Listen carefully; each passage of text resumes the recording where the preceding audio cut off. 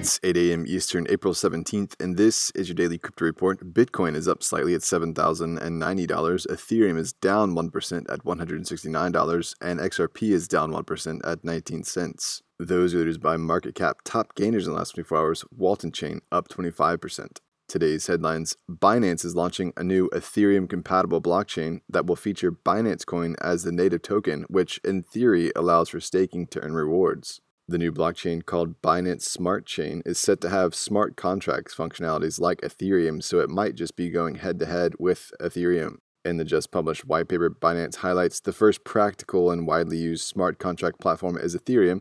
To take advantage of the relatively mature applications and community, BSC chooses to be compatible with the existing Ethereum mainnet. The fresh blockchain will run side by side and maintain interoperability with Binance Chain, the Binance native blockchain that powers the Binance decentralized exchange Binance DEX. The Binance DEX will remain a liquid exchange venue of assets on both chains.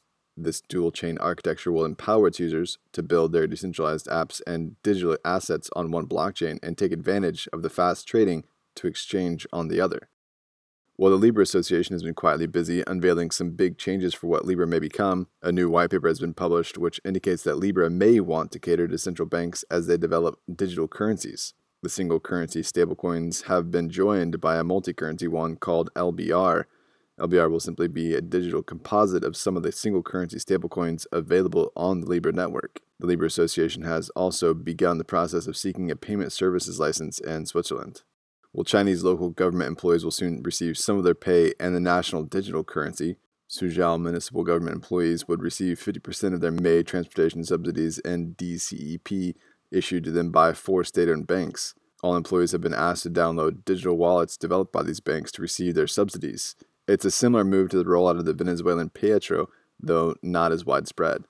And finally, Wyoming has passed a law that will allow insurance companies to invest in cryptocurrencies effective July 1st. The new bill represents a first-in-the-nation move. Wyoming law defines digital assets as a representation of economic proprietary or access rights that is stored in a computer-readable format and includes digital consumer assets, digital securities, and virtual currency.